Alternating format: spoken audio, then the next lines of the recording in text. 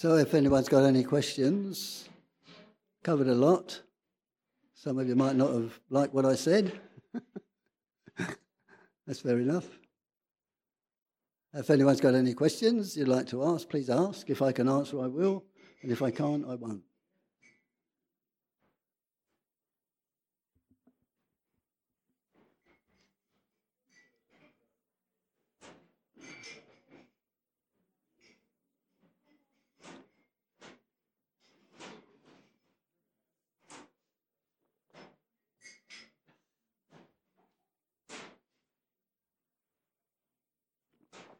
Anyone got any questions? Be careful, I might start talking again.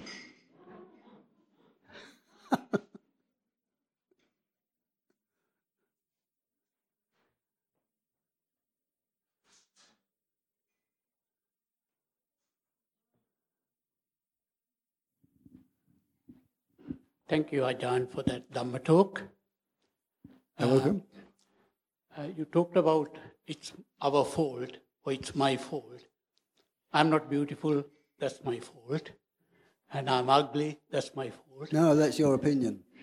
That's not your fault, that's your opinion. Can you please let us know, is there any situation in life where I can say, it's not my fault? Well, you can't control the action of other people. Obviously, we see that. Like you couldn't control my actions today. You just watched me get up here. You didn't know what I was going to talk about, what I was going to say, and I just said what I said. Some of it I wanted to say, some of it just came out. And you had no control over that, really. So I can't say that's your fault. But that's just the way that it happened. But what you make of it within yourself, so you start hating me because I said something, then that's up to you. You might, because of what I said, if you didn't agree with what I said, you might not like me now. You might not have liked me before, I don't know, but you might not like me now. You might think that I'm not a good monk, or I shouldn't have said that, or you don't agree with my opinion, or I'm seeing it the wrong way. That's fine, but that's what you might make of that. Then that would be for you to look at. You can give your opinion to me, and I might change or I might not. But then I can say, well, you might give me a hard time for it, for saying something that I said that you didn't agree with. You give me a hard time for it. And then I say, he's giving me a hard time. I can say, well, he's wrong. I can say, well, he's giving me a hard time because maybe the way that I said it come over a bit hard, or maybe I didn't fully explain what I meant to say. In other words, I can partially, anyway, take responsibility for your misunderstanding. But I can't say it's my fault that you don't like me. You don't like me because our views clash, maybe. But maybe I can say, well, maybe I could have put it in a different way, in a better explanation, a fuller explanation that might help you to see it more clearly. So in that way, I can take responsibility for what I say. But to say that it's my fault maybe is a bit too extreme. But to a certain extent it would be, because I hadn't put it in a good way. So it's a way that where all the time, as we live in the world, it's possible to disagree all the time. But what we make of that is what we create, the life that we create around us. So if we each take responsibility in our relationships with others, take responsibility for the way we see people, what we're hearing. It doesn't mean to say we've got to love everyone or like everyone. It doesn't mean to say that we've got to give in to everyone and say what they do is okay, and it's my fault. This guy's just about to beat me over the head with a frying pan, and it's my fault. No, you can't say that. You can't say that. But maybe what one said to that person before, one could reflect on that and say, maybe that wasn't very skillful what I said. Or maybe the way that I acted towards him yesterday when we had that argument, or what I said yesterday when we had that argument, maybe I could have been a little bit less harsh. And that way we begin to take responsibility, not for the other person's mood, not for the other person's anger, but for our, let's say, our part in that we played to create that. But that's all we can do. And yet, in the end, we have to let each person be who they are. But we can influence people. And this is what the Buddha points to. How we influence people is not by forcing them under pain or threat of some dire thing happening to them if they don't listen to us. This is what goes on in the world. But simply by the way, in general, we treat people or we behave to people. That's why the Buddha taught this, the development of the four divine abidings. The development within ourselves of loving kindness. The development within ourselves of compassion. The development within ourselves of sympathetic joy. The development within ourselves of equanimity. When these are developed, then this is the way we respond to the world, whoever the world is at any given moment in time. This is the way we respond to ourselves. Well, we can hate ourselves. We can be nasty to ourselves. We can be pretty unpleasant to ourselves, actually. A lot of people are. They think maybe they should be friendly to others, but they forget to be friendly to themselves. They've never bothered to develop compassion or loving kindness towards themselves. So the Buddha, when he taught us to develop those four divine abidings, he always starts with himself. You always start with yourself. That's what he teaches. Because unless you develop those within yourself, you'll never be able to give it to the other person. It's got to be there in you for the other person to get the benefit of it. Because when it's in you, that's the way you act towards the other person. So you're not asking other people to change. This is what the whole of the Buddha's teachings is about. We're not asking other people to change. We're changing ourselves. But when a person, say, acts badly, say, towards me, swears at me, or is nasty to me, I don't say, well, that's my fault. But I might say, got to develop some more loving kindness to me. I'm saying that to me. So that I can receive that person's distorted way of seeing things or that person's anger. I can receive that without it affecting me personally. So it's not a matter of blaming, but it is a matter of taking responsibility. Yes. Well, once we had I was talking to the guests the other day, I was saying, it was a couple of years, 3 or 4 years ago, we had a visitor. He was a Sri Lankan monk. I never heard of him before. And I was over in the monks' vihara, and a couple of the monks said, you're going to come and meet this monk that's coming. We've got a visitor coming today. They said his name. I forget who it was. I'd never heard of him before. And they said, he's a loving kindness monk. He's a monk who's developed a lot of loving kindness. So I said, well, better get over there. I said, okay, I'll come over and meet him. So I went over there and went over to where we was going to meet him. And there was a Sri Lankan monk standing there. When I looked at him, I thought, I wonder if that's the guy. I don't think that's the guy. So I went over to him and I asked him, are you this monk? And he said, no. He said, no, I'm with him. He said, but he's just gone for a walk. So a couple of our monks are taking him round for a walk. They're taking him down to the woods we've got over the road just to have a look at the kutis and that. So I said, okay, I'll wait till he comes back. So I waited with that guy, the other guy. We was just chatting a little bit. And then I saw these 3 people come in the main gate, and start to walk up the road towards me. And one was a Sri Lankan monk. And I watched him, looked at him, and I said, that's him.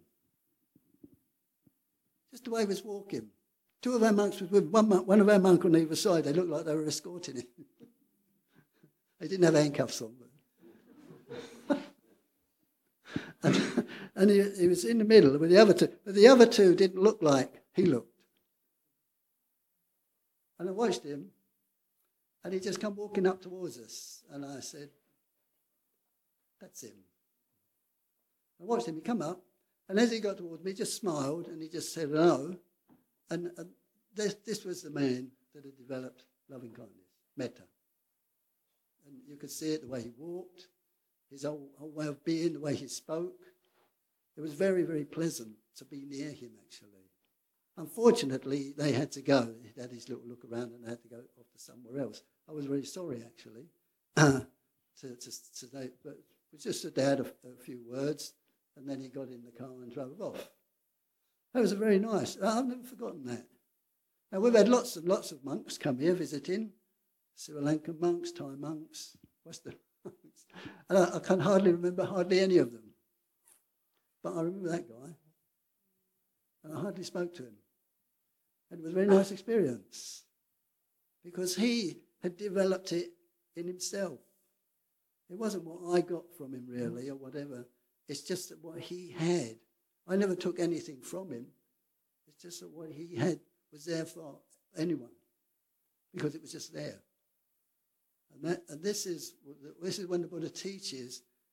This is what he's saying, really. The teaching, we have to imbibe the teachings, practice with the teachings, and develop those teachings within ourselves. Then they work. You can't force other people. You should develop some more metta. You're not very compassionate, are you? This is the way we usually think. This is the way we usually think. You wait for the other person to do it, and then we get the benefit. But no, what the Buddha's pointing to is just taking the teachings and taking the time to develop them within oneself. And that's what his teachings is all about, really. It's not a matter of just learning a set of principles and then believing that those principles are right, and that everyone else who doesn't believe in those principles is wrong. It's a matter of learning the principles that he says and developing them within oneself. Then your world changes. The world that monk lived in would be a very different world than a person that was full of hatred or full of impatience or full of criticism towards other people. They would live in entirely different worlds. They would be standing next to each other, but live in different worlds. So the world, so like the Buddha, it's just a matter really of imbibing the teachings and then practicing them so that they're there within ourselves. Then when we relate to others, we see we don't have to do anything in any special way. If we've developed loving kindness to a certain degree, that loving kindness will be there. We don't have to make it manifest. It'll manifest itself. It's not a personal thing. It's loving kindness is loving kindness. It's not my loving kindness or your loving kindness or his loving kindness or the Buddha's loving kindness. It's just loving kindness. It's either there or it isn't. If it's not been developed, it won't be there. If it's been developed, it will be. So this is the practice for us to develop these things, not for any specific reason or any specific time, but just to develop them. So the 4 divine abidings are just when we have those qualities in the heart, in the mind, whatever you want to call it. That's the view that we get of the world. It colours our view of the world. So whether you're talking to Mr. Putin or whether you're talking to Mr. Trump or anyone else, if you have loving kindness, the loving kindness is there. You have to be a really bad person not to feel it. But if you couldn't feel it, like that monk that was here, I mean, if you couldn't see anything different in him, or you couldn't feel something from him as he approached, it means that you would have to be blocking that out somehow or other, which would be a pretty hard thing to do, I think. Thank you, Ajahn. So it's this is why I say that with Buddhism, it's very personal. We have to do it ourselves. It's easy to criticise others. It's easy to criticise others because they don't keep the precepts, or because they tell lies, or because they do this or do that. But that's not the point. The point is, what do we do? What do we do? With our mind, we create the world. No, No. Not the world of trees and bricks, roads and huts. We don't create that world. We create the world we live in. We create it. We all live in our own world. And it's a world of our own creation. And it's our fault. My fault.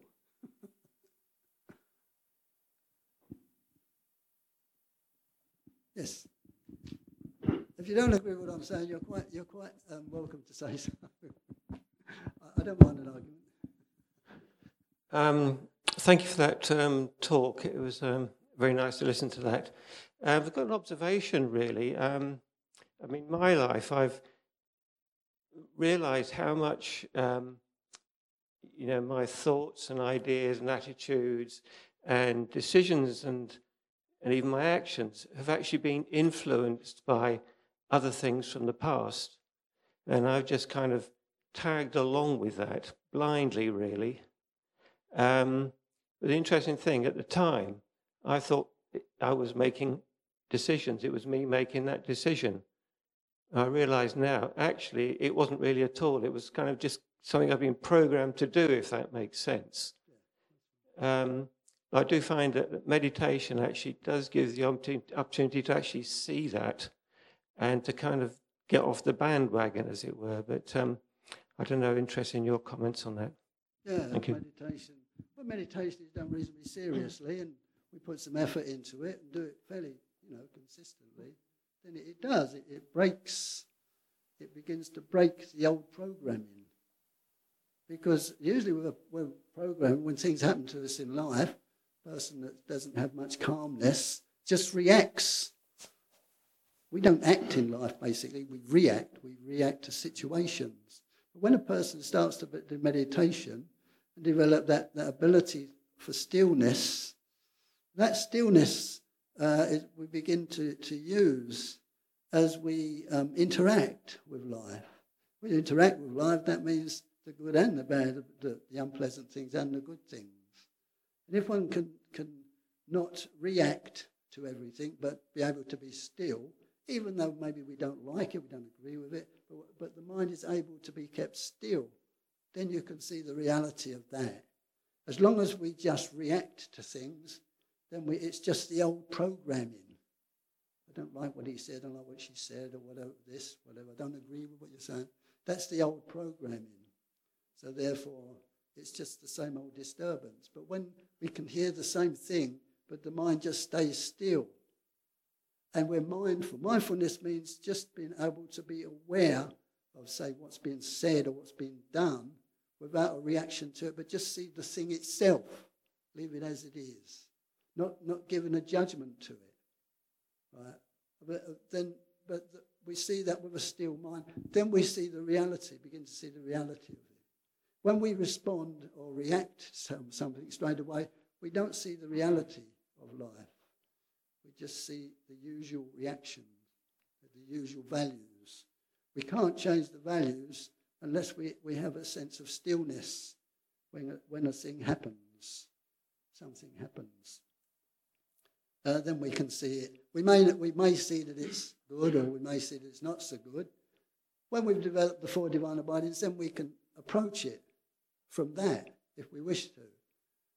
But quite often, it's hard for us to know how to approach difficulties or life's experiences because of this habit of reacting to it. When someone says something, we react to it. Someone says we're nice, we react. Oh, thank you. When someone says we're horrid, we react. Well, that's your opinion. We react. While we react, we're not seeing the moment. We're not being with the moment. We've just gone back into our own way of seeing, the old way of seeing things. This is not right. You're wrong. You're right. Whatever it is. But when the mind is still, when there's this sense of meditation, this mindfulness, the stillness is there, then we can hear anew. We can hear a different way. And then the old labels or the old value doesn't apply in that moment. It doesn't apply because the stillness is just the stillness. We hear what is said, whether it's a compliment or an insult, we hear it in that moment, but we hear it anew. Instead of the old reaction coming up. Then we can evaluate it. Is it wrong? Is it right? Does it matter? You say I'm nice or you say I'm nasty, whatever.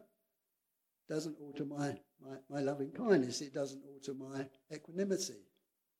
That is what is important.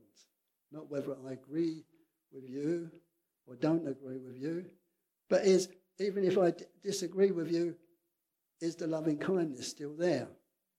Is the equanimity still there? Is the compassion still there? So then it doesn't matter. Those things don't matter so much. But this is the usefulness of meditation. Without meditation, without some sort of meditation anyway, whether you call it meditation or something else, to a certain level, that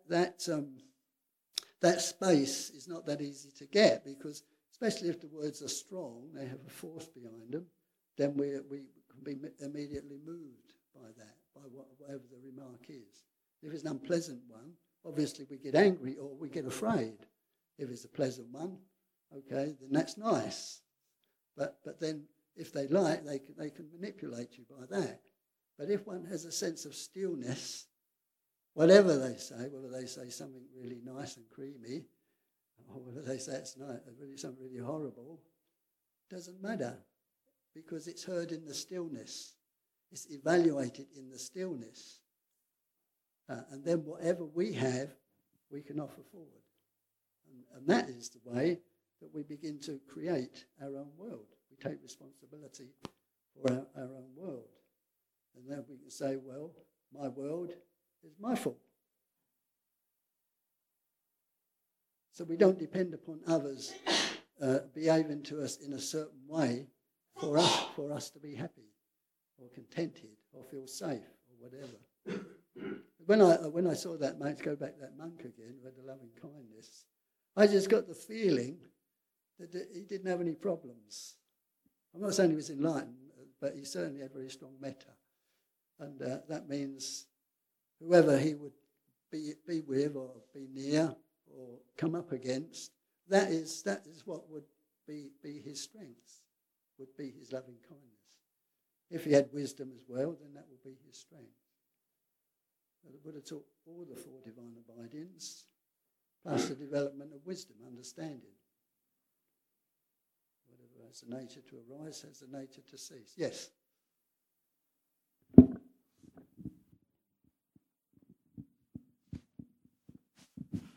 Yeah, I'm just very curious, more practical maybe, on how to develop love and kindness.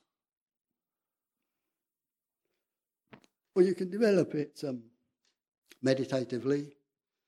You can get teachings on how to do that, developing loving kindness first to yourself, and then to people that you know, close to you, and then to people that are sort of neutral, and then towards people that you don't like. You can do that in a meditative way. That's a way of doing it. But the other way, remember the Buddha's teachings. One of the problems with Buddhism, one of the problems it has, is that we tend to cut it up into sort of segments. Meditation, the precepts over here, wisdom's over here. But actually, it's life. It's life as life moves. So loving kindness to anyone that you're interacting with, relating to, you can bring loving kindness into that relationship that you have with that person. The way you speak, look at the way you speak. Observe the way you speak. Is it a kind way? Is it loving kindness also means it's got the thing about the four divine abidings that they're not narrow. They're not narrow qualities. They're quite broad qualities actually. So there's a broad view that we can have with them. Loving kindness doesn't mean like just loving kindness. It just means friendliness. Being friendly to anyone. So even though even if you're arguing with a person, maybe you don't like them, you're arguing with them, but you can argue from a place of friendliness within yourself, not allowing aversion, resentment, ill will to join in the argument, but staying in a sense of I'm a friendly person, but I'm a friendly person who disagrees with you. So from my friendliness, we can have a conversation, a dispute. But we can bring friendliness. We can either bring friendliness into that dispute, or we can bring aversion or resentment or ill will. But that's up to us. If we practice, we really want to practice that, then we bring a sense of friendliness into the argument. We don't give in to them. We hold our argument. The Buddha never gave in to anyone. Sometimes people would come and argue with him, to discuss with him, and they would be quite aggressive. But he was never aggressive. He didn't get aggressive with people. He always come from a place of friendliness. He always said what he wanted to say. He was never persuaded by anyone. But he always said it in a way that did not cause aversion or resentment in the other person.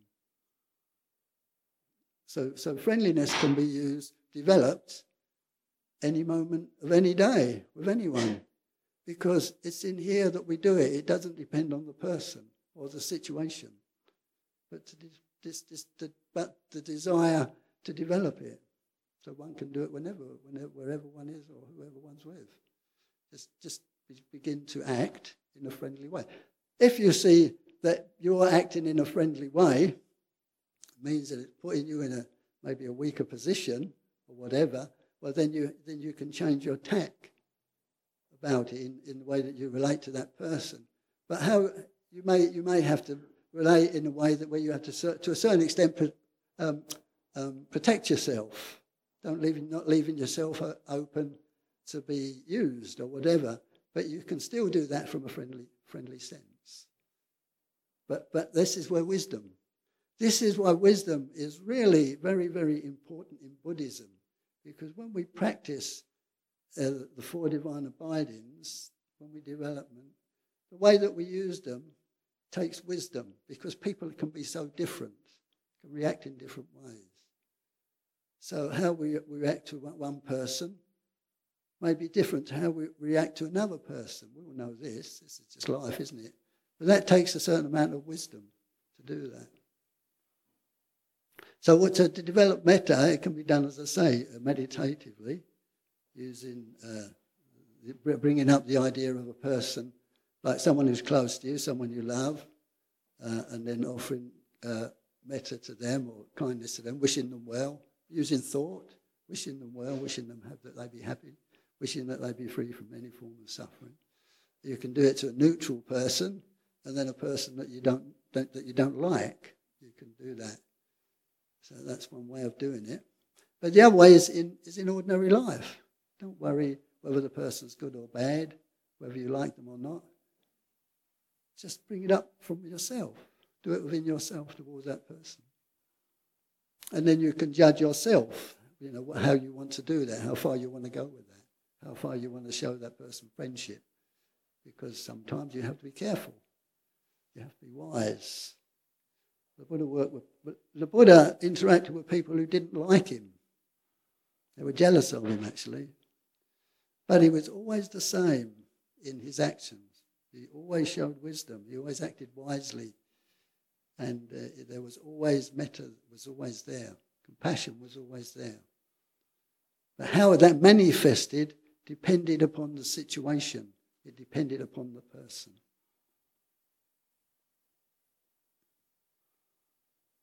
This is why wisdom in Buddhism is very important. Meditation is important as well, because it helps us to get that space in that moment, a space where we can look and see the situation as it is. Wisdom always demands that we see the situation as it is, not from some sort of idealistic idea. If we just go around with idealistic ideas about loving kindness, then you can leave yourself open to manipulation or abuse or whatever. Yeah. So we do have to be wise in that. But if we have the wisdom to do it, all of the four divine abidings can be developed all the time in any situation. It depends upon oneself not the situation. How we do it may depend upon the situation. But the fact of doing it depends upon oneself.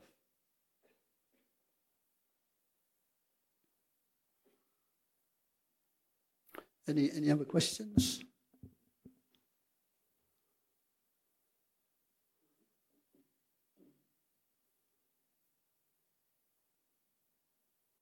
You're all quiet. Speak. I think I might have something to say. I think we're all sort of seeking for a little bit of PLJ in life. And to me, that's like peace in your mind, love in your heart, and joy in your life. And I've had some bad experiences with family over the past 6 years, I suppose, or longer. Mainly to do with bereavement in the family. And since I've been coming here recently with friends, I've had an experience last week which with one of my sisters who I've had a very volatile relationship with. And I've found that certain situations happened last week because it's coming up to the anniversary of my brother's passing. And we just seem to disagree all the time in situations and we hurt each other. But since I've been coming here, I've learned that, yes, I'm a novice to meditation and mindfulness. But I've been trying to practice this for a while at home. And in my sister's company last week, with her interactions and things she was saying, I kept saying to myself, Sharon, don't react. Don't react to this. Don't react. And she stopped in certain situations. And I found a peace in myself because what you're actually saying today has been very relevant to me. It's the situations that I have learned I'm reacting to. It's what is said, the spoken word, through habit perhaps. You instantly react. But to take that step back and know that you love that person and will always love that person.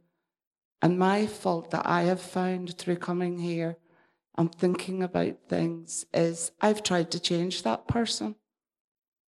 I've come from a medical background, NHS background, and I've been so indoctrinated in fixing people and fixing everything, and I'm the fixer in the family, trying to change this, trying to change that. And I've suddenly learned, Sharon, stop changing because you cannot change others. You have to find a way of living with them. And they are what they are, and you can never get that person to believe what you believe in situations, but you can accept it. And I think that's true what you said today. People will maybe learn from each other. And if they see, let my sister see me react in such a different way, I think it quite shocked her, really. And we've got a good relationship at the moment. She's contacted me a few times. We've been out. And I don't know, there's just something different. And I find that still come to sort of terms with that. But I think that is just through something I've learned here and through looking inward at myself. And I just want to say your talk today has helped me a lot in thinking about things. And thank you. Good. Thank you.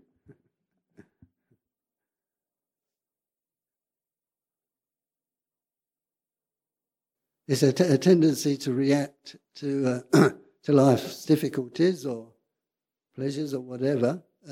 Actually hides from us the reality of what's there. Because our own reactions colours it. So then we just see the colour that it is, that our reaction to it has created. And when there can be a stillness, not a reaction to any situation, you see the situation more as it is. But the way that we live is we tend to do that naturally. So we need to sort of practice so that we begin to undo that. And this is what mindfulness, this fact of mindfulness that the Buddha says, the two factors that he said leads to nirvana, or leads to liberation, is concentration and mindfulness. Concentration is that which helps us to keep focused on a situation.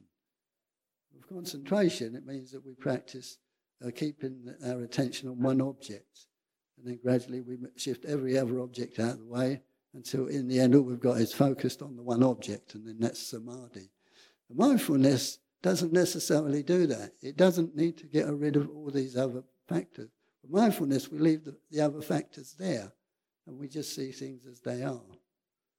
So with mindfulness, we can see whether a situation is useful, not useful, what it needs, what we can apply to it to create something useful or good in it, or wholesome in it. But we don't necessarily have to get rid of that situation itself. By seeing the situation with mindfulness, which is like a steady looking, we see the reality of it, the situation itself. And then we can bring into that situation what we want to bring into it. So whether it needs an act of kindness, whether it needs an act of generosity, whether it needs an act of equanimity. Equanimity is a wonderful quality. Equanimity means that we are not, because we can't get our way in that situation, that we still are willing to allow the situation to be. We don't have to change that situation to make ourselves feel better. But we allow that situation to be if there's nothing else we can do. So with some situations, we can't change it for the better. We can't really, so that we just leave it as it is, and then we just observe ourselves, whatever comes up within ourselves. We take responsibility then for ourselves as we act within that situation as it is. Because we can't always change situations. It doesn't allow it. But our tendency, if we don't see a situation properly, is that we have aversion to it and we want to run away, or we resent it and we want to change it. But sometimes we can't do either, and we have to leave it as it is. But that's okay. It's okay not to be able to change a situation, because situations change themselves. A situation is just another condition. Buddha points out that all conditions are impermanent. They're not there forever. They change. The nature of conditions change.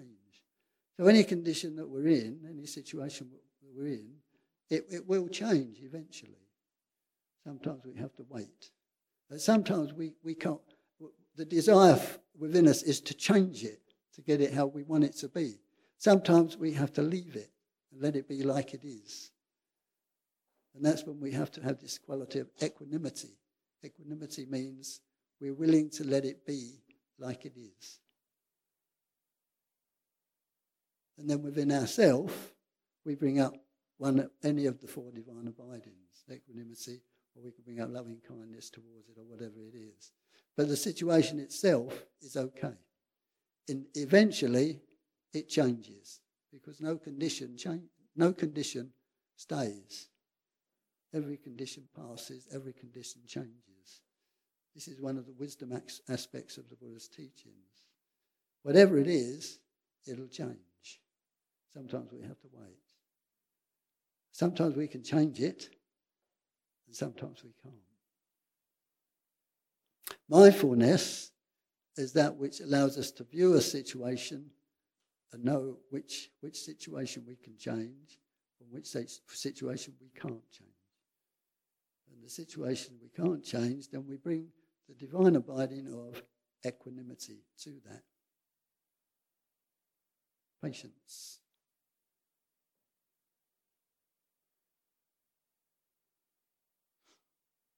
So the four divine abidings are good for us to develop, along with the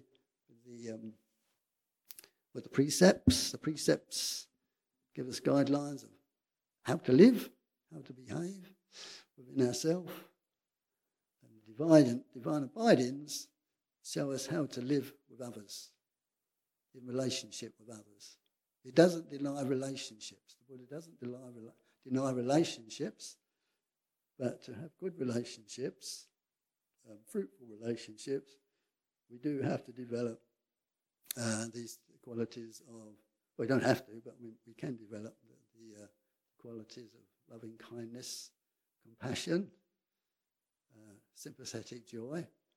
Sympathetic joy is a good one because each of those divine abidings overcome some defilement of the mind, defilement of the heart. Loving kindness overcomes enmity. Where there's loving kindness, there's no enmity. But we're speaking about ourselves. When we develop loving kindness, we develop it here, not there. It's developed here. So it overcomes enmity here, not there, here. And when we develop compassion, compassion overcomes aversion, hatred, a sense of wanting someone to be hurt, seeing someone hurt. We want to alleviate people's painfulness, whether it's physical pain or mental pain. We want to see that relieved. That's compassion. So that we can't ask another person to develop compassion, but we can develop ourselves.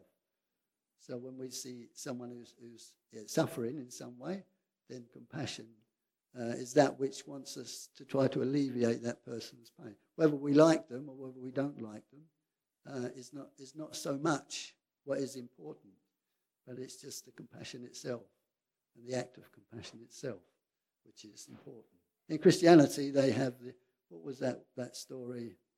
Was it where those people helped that guy who was from another race, or what was it? The Good Samaritan story. It's a wonderful story, actually, where this Samaritan was injured or something, laying on the floor, and he was in an area where they weren't Samaritans. People, it was a different race of people, and everyone was walking by him, wouldn't touch him because he was from a different race.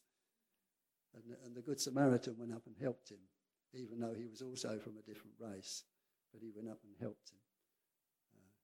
Didn't just leave him laying on the floor suffering, because he saw him as a human being, not as a Samaritan or this or that.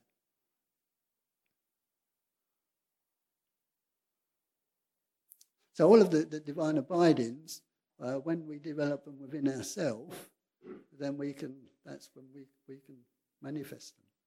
And it doesn't matter who the other person is or what the situation is. What matters is just the manifestation of the divine abiding from within ourselves. We do it. So we develop it within ourselves and we act upon it within ourselves. Hello.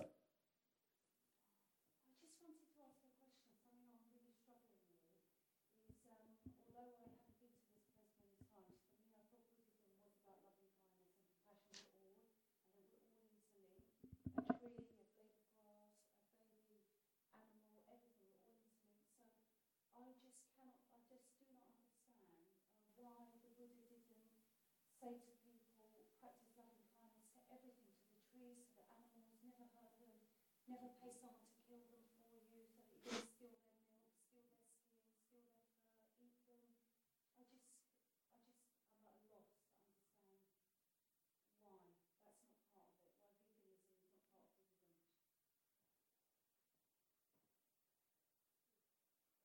Well, you should, maybe you could get to know the Buddha's teachings at a deeper level.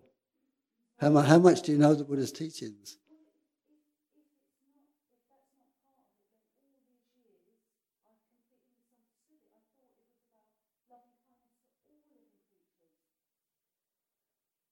Well, you should study the Buddha's teachings at a little bit deeper level, and then you might begin to understand where he was coming from. The Buddha didn't live in a perfect world. And the Buddha wasn't about saving animals. The Buddha was talking about human beings, because human beings have the ability to have some sort of control over their lives and to guide their lives. Whereas animals live by instinct and they don't have that ability.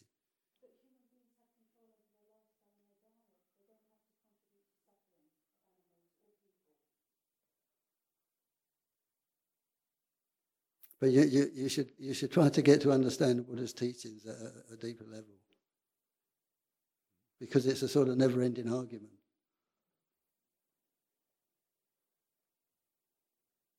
The Buddha allowed his monks to eat meat, right? And his cousin, who tried to kill the Buddha himself once, and who tried twice to have the Buddha killed by someone else, he employed two sort of soldiers, or three actually, there was three soldiers, who tried to kill the Buddha themselves for him. He was the one that wanted also, although he said he was the one that wanted to make the Buddha, the order, vegetarian. This is what he said. He wanted to do that. And yet if he could have had his way, he would have killed the Buddha. He would happily have killed the Buddha, because he didn't like the Buddha, actually. And he opposed him.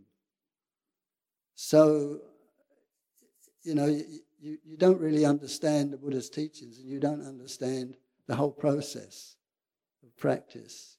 You're picking on one single thing, and you're clinging to that. I don't have no problem about that, but that's what you're doing. You should try to understand Buddhism and the teachings a little bit deeper level, that's all. I don't have anything against your views and your opinions at all. I don't have nothing against them at all. I'm quite happy to listen to them. But from like listening to you, you don't really understand Buddha's teachings very much. So I would just suggest maybe you could learn the teachings a bit deeper to understand a little bit more. Because there's no... You can't discuss with you, because you are at a fixed point.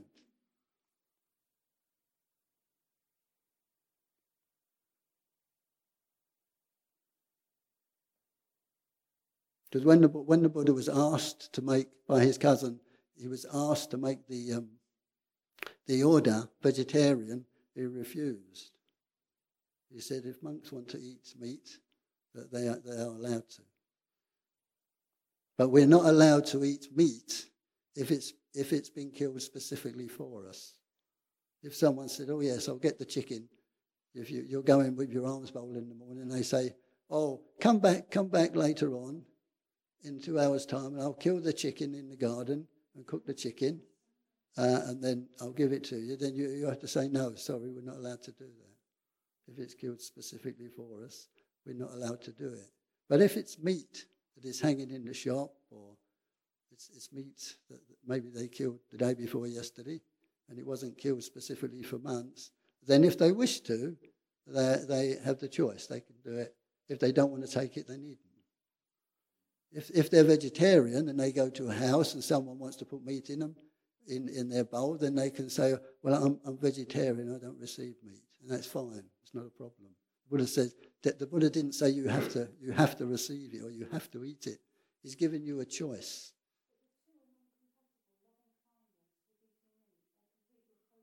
There isn't.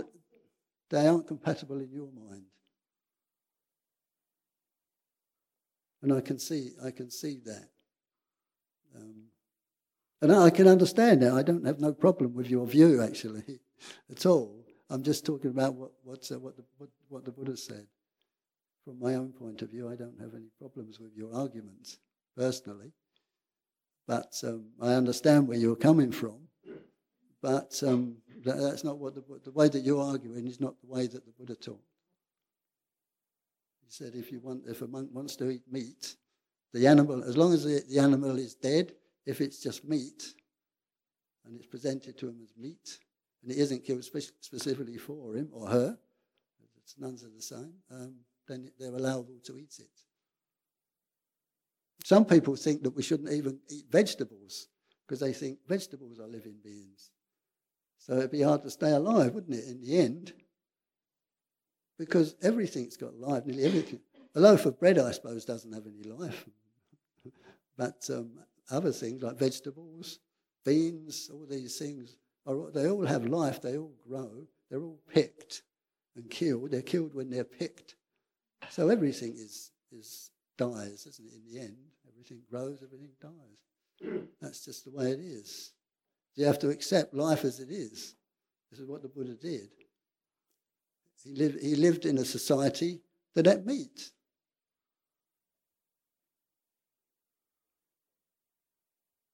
And he allowed his monks to be fed by that society. His monks were members of that society. So if they were meat eaters, he allowed them to eat meat if they wished to. He doesn't force them to. If they don't want to, they don't need to. But he didn't allow them to eat meat if it was killed specifically for them. So if they went to the house and the lady said, okay, we'll get the chicken, get the cow, or get the pig or whatever, cut its throat and cook it up make some pork sausages or something. You wouldn't allow to eat it. Because then a living being would die, but you would be the cause of that being dying to a certain extent. Not that you would do it. But when the meat is just meat, the animal has already been killed, and it's just meat. When you come there, it's just meat. Then he said that's allowable, if you wish. That's allowable. The Buddha was very realistic. He lived in the world around him. It's an eternal question. It's an eternal argument, and it'll always be, and it'll always go on. So, because people have their different opinions. Yes. Last question.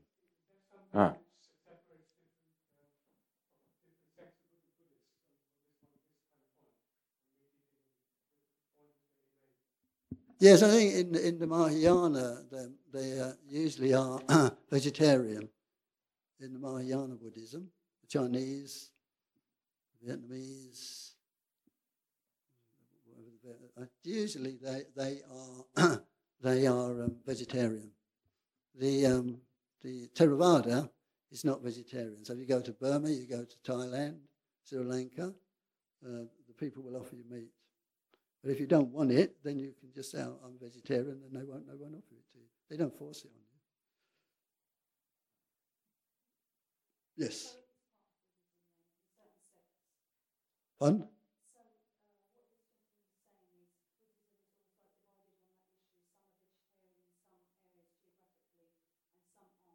That's right. The later schools, the Mahayana, which came later, and then broke up into different groups, they are basically vegetarian. But I think, let's say the Tibetans eat meat, I think, or some of them do, and they are Mahayana as well. But they're also Tibetans. So okay, perhaps that's enough for today then. Thank you, Bantu, for a very informative talk. Before we leave that subject, I think that I would like to point out something which I think of quite often. Before eating, I often think of the grace proposed by St. Francis of Assisi.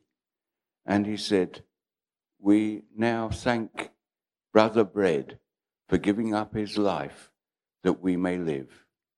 And I think that's a balanced view.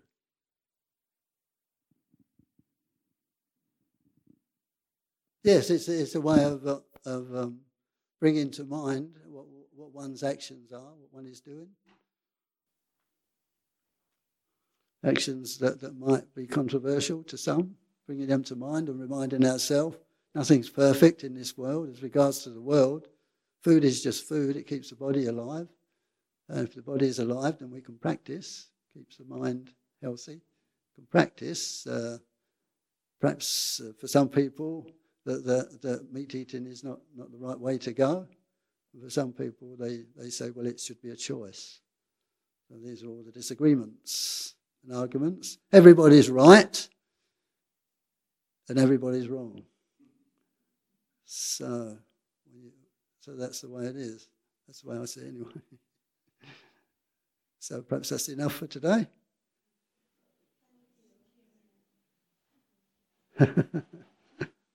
Thank you for coming. There'll be another one next week. Not me, though.